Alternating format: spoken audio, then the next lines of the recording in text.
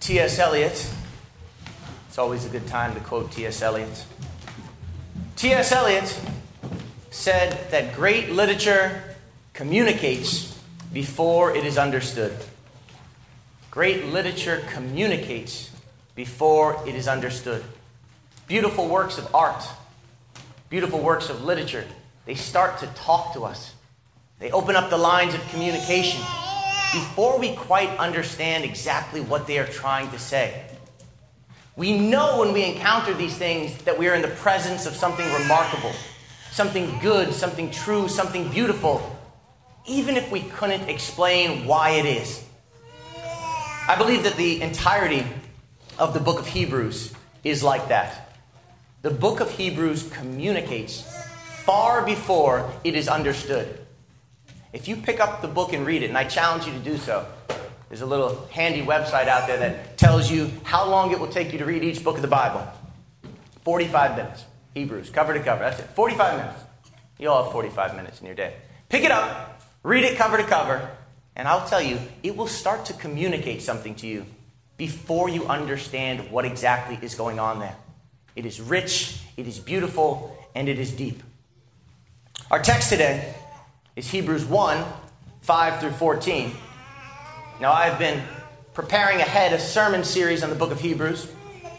I've prepared about 10 or 11 sermons so far. And this sermon, it comes fourth in the series.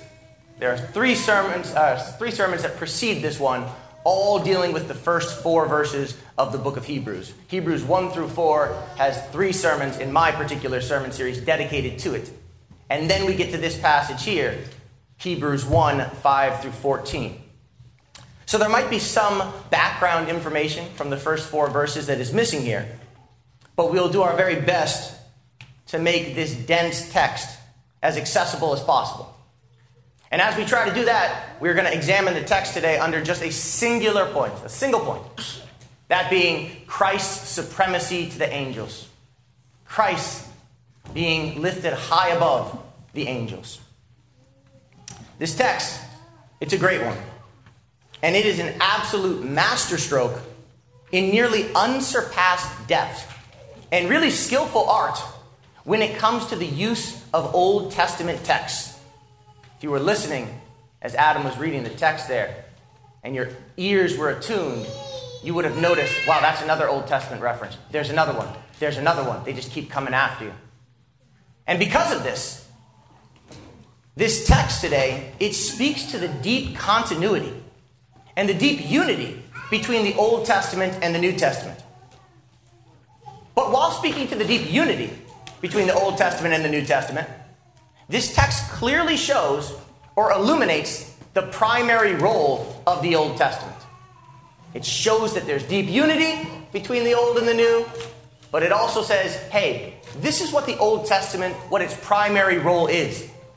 And that is, the primary role of the Old Testament is to provide the matrix, the nexus, the lenses through which we are to understand the Christ event.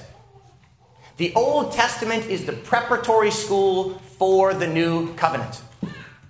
Now think for a moment of what a preparatory school is, what a preparatory school would be. Or even not even just a preparatory school, maybe just think about prerequisite courses for a class. They are there because without those courses, without the pre-work that is being done, the courses that they precede would not be understandable. Right? Imagine trying to take a class in advanced calculus without ever having taken a lower level math class before. The things in that class would be way beyond your understanding. They'd be incomprehensible. And beyond that, they would sound strange. It would sound like your teacher was speaking in a foreign language. Right? You weren't prepared for it. You didn't have the prerequisite knowledge. Our text today, it shows that the Old Testament symbolism, that it furnishes the symbolism and the language through which the New Testament is going to speak to us. In our text today, in speaking about Christ's superiority to the angels, our author is going to strengthen the case that he's already made in the first 4 verses. The first 4 verses of Hebrews, the author is out there, and he's trying to make a strong case for the grandness of Christ, the greatness of Christ, the uniqueness of Christ. In those first 4 verses, he told us that long ago that God spoke through the prophets. But in these last days, he says, he has spoken finally and authoritatively through his Son. And then he gets to verse 4. And speaking of Christ, he says these words, having become as much superior to angels as the name he has inherited is more excellent than theirs. So here our author, he's going to strengthen the case that he's already made about Christ's superiority to the angels. And he's going to do so with copious uses of the Old Testament texts. And in a fashion that is really fitting of the author of Hebrews, this stuff is incredibly dense. And it's so condensed with these Old Testament references. They sort of come flying at you like a quick flurry of punches from a skilled boxer. You're just like, boom, boom, boom. Another text comes at you, another one. And if you read it really quickly, you realize you kind of are stunned. You're like, what happened right here? I just was bombarded with 7 different texts. What do they have to do with this superiority of Christ? They can leave you dazed, confused.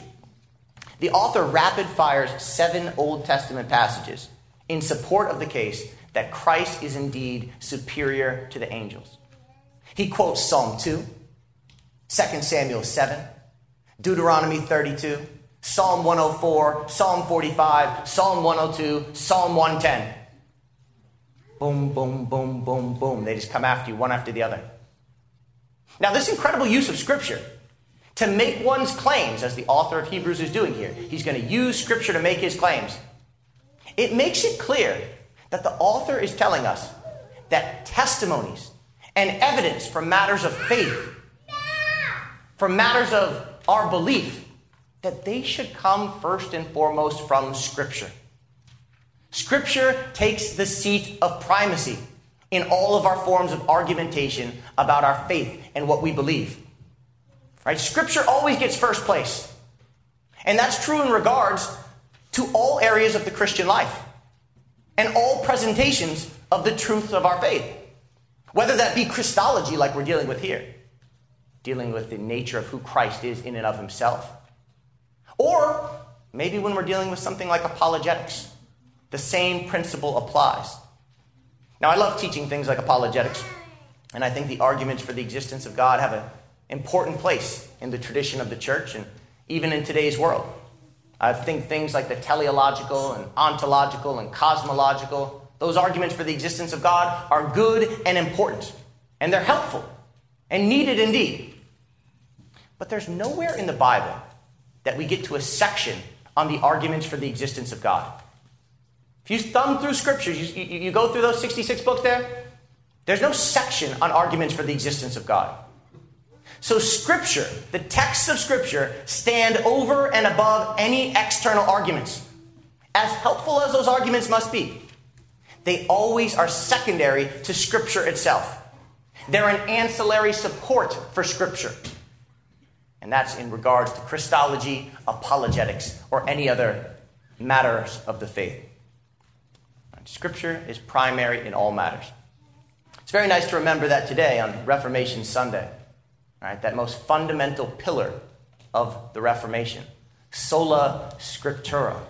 Right? Scripture is primary. But this is most pressingly true in areas like we are dealing with today in our text, in areas like Christology. When it comes to the doctrine of Christ, Scripture speaks first and foremost.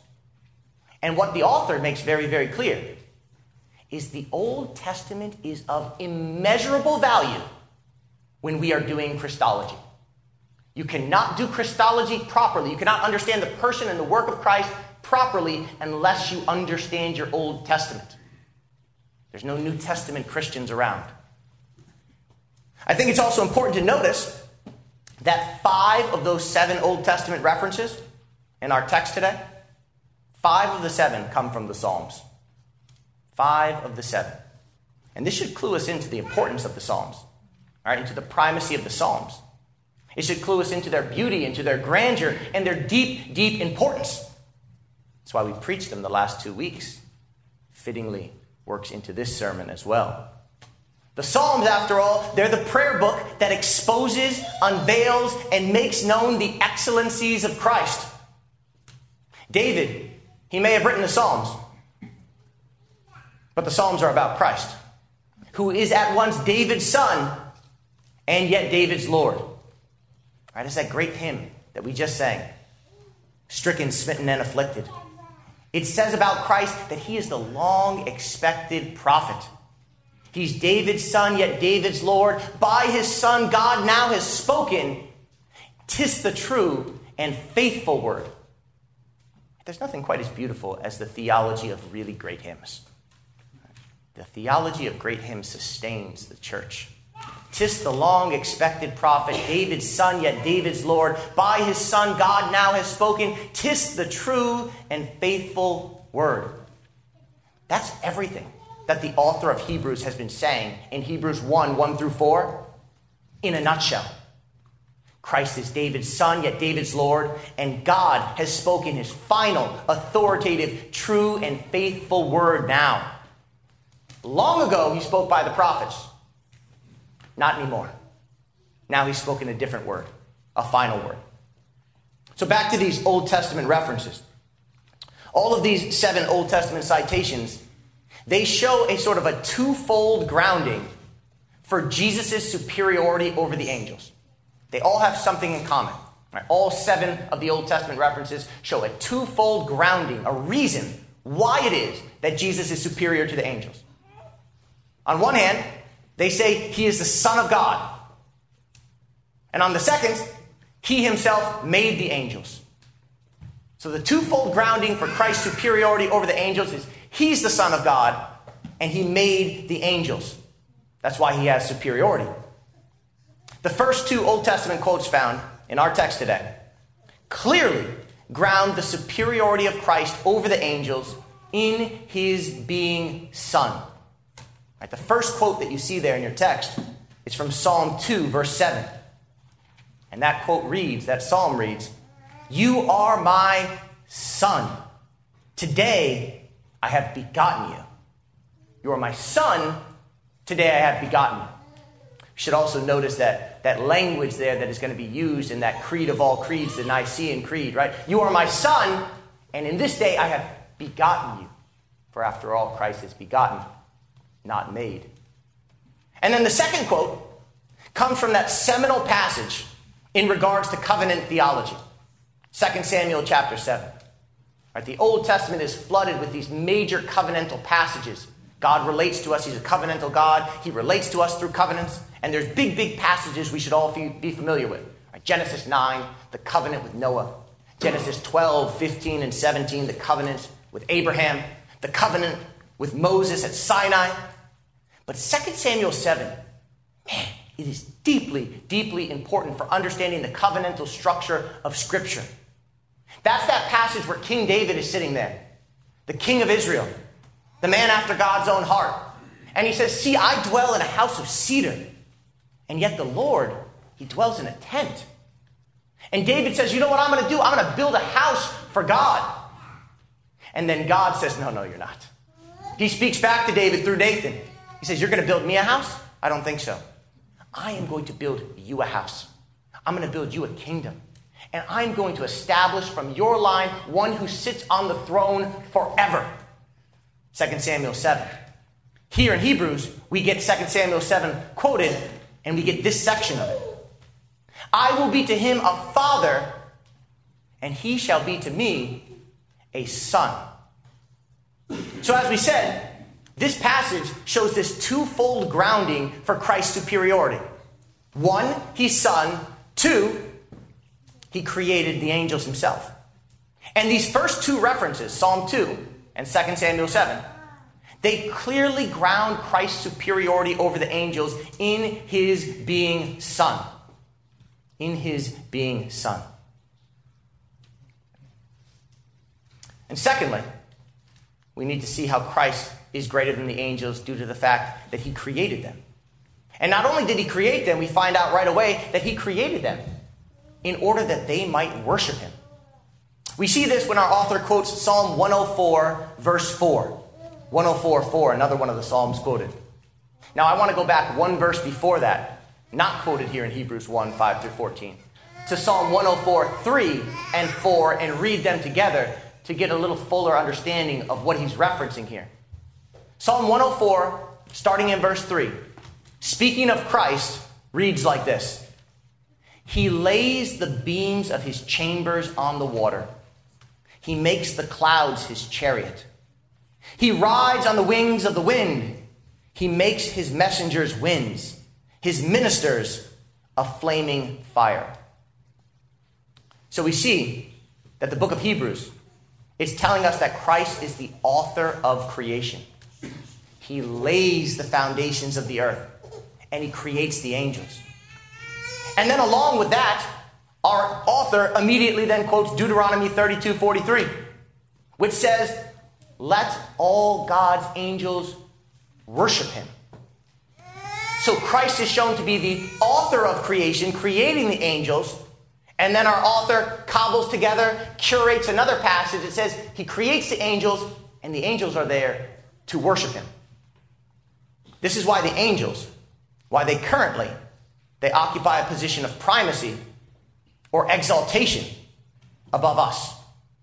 The angels have a seat of primacy above us, pre-glorified man, because they are able to worship Christ right now in an unveiled, raw, intimate manner. That our worship here, it's just prefiguring that. It's mirroring that. We are made to glorify God and enjoy him.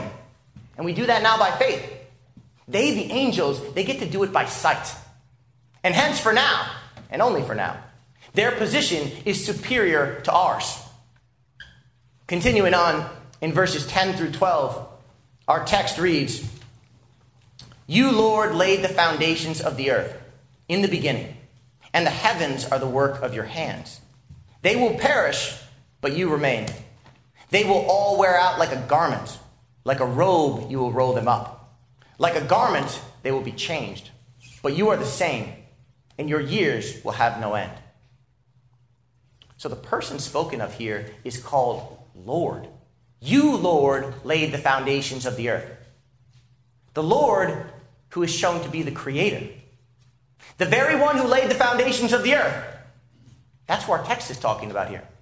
So this one spoken of here is one who predates creation. And the text tells us that everything was created by him is eventually going to pass away. So he's the one that predates creation, and the things that he makes, they're going to be wiped out. They're going to pass away. They will perish, but you remain. They will all wear out like a garment. Like a robe, you will roll them up. Like a garment, they will be changed, but you are the same, and your years will have no end. So the things created are going to pass away. Like a robe or a cloth, they're going to wear out. You wear the same outfit too many times, the same shirt, the same sweater. It passes through too many years, too many washing machine cycles. It fades out, loses its color.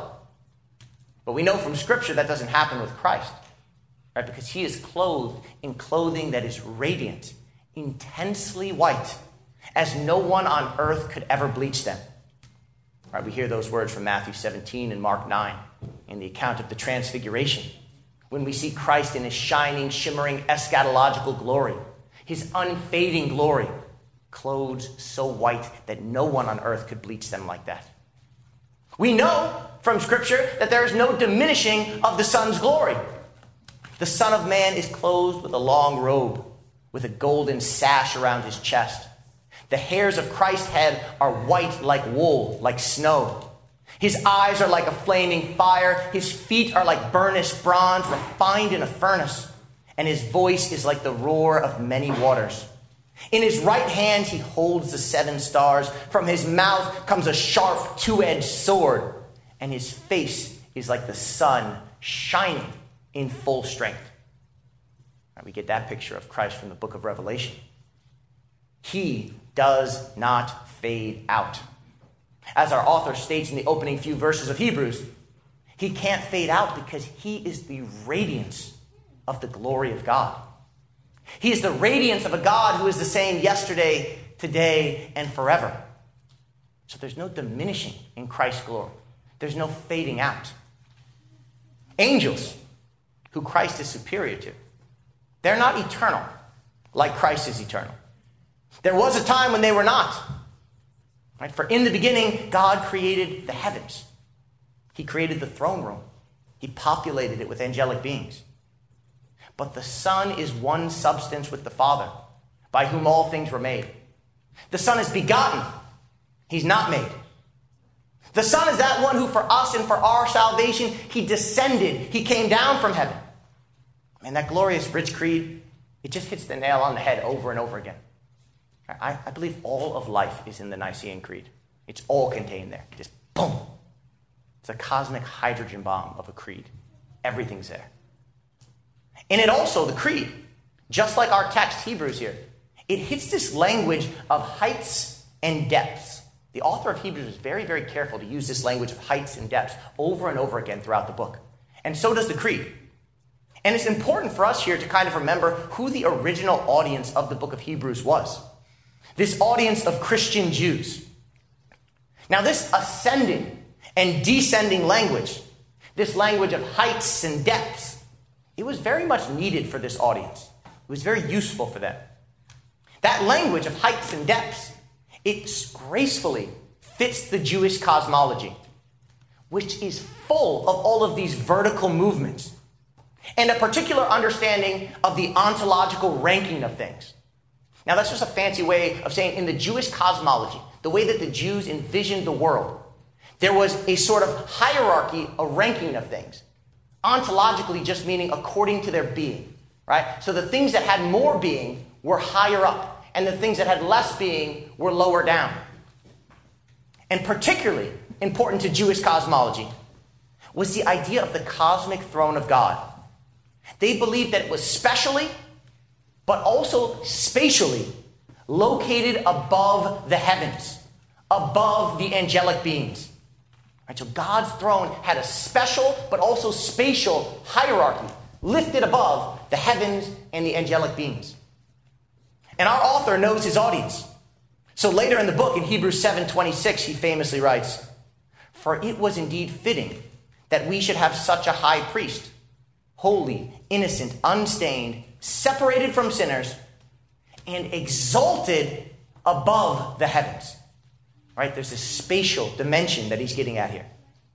Right? Jesus is fully God. And if God is spatially above the heavens and the angels, that's where the God-man has to ascend as well. Now, we know from different passages in Scripture, like Psalm 8 and the book of Philippians chapter 2, that there was a time where Christ, prior to his exaltation to the throne room of God, prior to that ascent, that he took a position that was lower than that of the angels. Psalm 8 reads, "Yet you have made him a little lower than the angels, and crowned him with glory and honor. You have given him dominion over the works of your hands. You have put all things under his feet, all sheep and oxen, and also the beasts of the field." Philippians 2. "Christ, who though he was in the very form of God, did not count equality with God a thing to be grasped, but rather he emptied himself, poured himself out, by taking the form of a servant, being born in human likeness of men, and being found in human form, he humbled himself." So the radiant, effulgent light of God descends. He drops. He deplanes into the very ash heap of the human condition. However, the Son is not the only one to descend. It's important for us to get that. The Son is not the only one who descends. That is not unique to Christ, the descent from heaven. Christ is greater than the angels, but an angel once descended too. And this Son speaks of that descent, saying these words, "I saw Satan fall like lightning from heaven." Satan had a descent too, but he was a creature, an angel, unsatisfied with his position. And his descent, it was not the result of a gracious condescension. It was not a free gift, but rather he was cast down. He was hurled from the presence of the Father. You might recall a few weeks back when we looked at Psalm 51, David prays to the Lord. He says, cast me not away from your presence. Satan was cast, hurled from the presence of God. And that one who descended, well, there's no vertical ascension for him. That angel has had his wings clipped. His days of soaring above are gone, as he has been bound, chained, and there is no return to prominence. But he remains below. Not so with the Son. The Son who descended is not a creature. And having descended into the depths of depravity, suffering, and ugliness, we see in our text today that through these Old Testament passages, the author of Hebrews wants to make us assured of the fact that there is a glorious ascension. There was a glorious royal enthronement after the descent. In verse 13 of our text, our author quotes the psalm that was our Old Testament reading today. The psalm that is the most quoted psalm in the entire New Testament. It's the most quoted passage or reference passage in the entire Bible. Psalm 110. And to which of the angels has he ever said, sit at my right hand until I make your enemies a footstool for your feet? This is that famous psalm of David that begins, the Lord says to my Lord. Right? That's that psalm where David, by the inspiration of the Holy Spirit, he gets to eavesdrop on the conversation, the intra-Trinitarian conversation of Father and Son. David gets to hear the words of the Lord, Yahweh, the covenantal God of Israel, speaking to his Lord. And then David records the conversation between God the Father and God the Son. Right? It doesn't get much better than that. David is getting to listen into an intra-Trinitarian conversation, Father and Son talking to one another. And we have the luxury to hear it, if we have the ears to hear. And what exactly do we hear in that divine conversation that our author quotes? The Father tells the Son, sit at my right hand until I make your enemies a footstool for your feet. So Christ descends and now ascends to the throne room. He ascends as the risen, victorious, historically vindicated King of the cosmos. Christ's superiority is far beyond that of the angels. For to what angel did God ever say, hey, come sit at my right hand? So when Christ ascended, he acquires this sort of vertical, spatial superiority to the angels. Far above the angels, next to his Father. Angels, he is so superior to, and remember, angels are beings so wondrous, so glorious, that many early Christians confuse them for gods. You might recall that angel worship was such a problem in the early church that Paul has to write against it at length. In Colossians, particularly, Colossians 2, Paul writes these words, let no one disqualify you, insisting on asceticism and the worship of angels, going on in detail about visions popped up without reason by his sensuous mind, and not holding fast to the head, from whom the whole body, nourished and knit together through its joints and ligaments, grows with a growth that is from God. Hey guys, don't let anyone disqualify you by getting you to worship angels. I know this is a problem for you.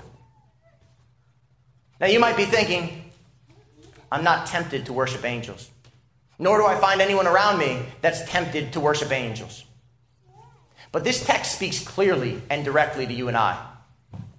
Far lesser things than angels steal our worship. Right? We are wooed out of the worship of the radiant sun by 1,000 small siren songs. Right? The pleasures and distractions and even the good things of this world, like angels, can easily outseat and replace Christ in regards to the order of our affections. Right? The orders of our affections are misshapen, and there are 1,000 small siren songs every day that compel us. They compel our loves. They draw our loves away from focusing on the radiant, effulgent face of Christ into other things. Right? Anyone in this room that's a parent they can understand how easy it is, how really, really easy it is to love your own children more than it is to love God. But your children and your parents and your spouse, they are creatures. And to love them more than you love the uncreated Son, it will break them. And it's going to break you. Right? That's not what they were made for. So disproportionate love of them will ruin them. Right? Love is a powerful, powerful force. It's astonishingly powerful. Right? We hear in the climax of the Song of Solomon chapter 8, that love is as strong as death. And misdirected love is treacherous. It is a deadly thing. Imagine many of you will find this hard to believe, but I was a rather rambunctious child. Got into my fair share of trouble. And I was always sort of bounding around the house, stomping, thrashing, a little whirlwind of a child, as some young boys are prone to be. Remember that my parents, they even had a little limerick that they would sing about me. Probably heard this little song more than any song in my youth. My parents would sing, "Crash, bang, boom, Justin's in the room." Over and over again, crash, bang, boom, Justin's in the room. Besides that little jingle, my father would repeatedly chastise me when he found me leaning back in my chair, using the bed as a wrestling ring, using my mother's kitchen knives as weapons for my army men, and a host of other things. He would sternly say, maybe scream, probably not, I must be misremembering the screaming part, but he would sternly say, "Justin, use things the way they were designed." I heard that phrase in my childhood more than any phrase. Justin, use things the way they were designed. I find that I've turned into my father, constantly yelling at Judah, "Judah, use things the way they were designed." That's not what that thing is for there. You have other things that do those things. And if our text tells us anything today, if there's anything that it teaches us, it is that we were designed to love Christ first and foremost. It's the only way to live that will not break us in some way. For it's what we were meant for. Right? We were made to love the Son. We were made for marital union with the Son. And Christ the Son, Jesus, he is worthy of that praise. He is worthy of that love. For he is far greater than the angels. Far greater indeed. So I challenge you this morning.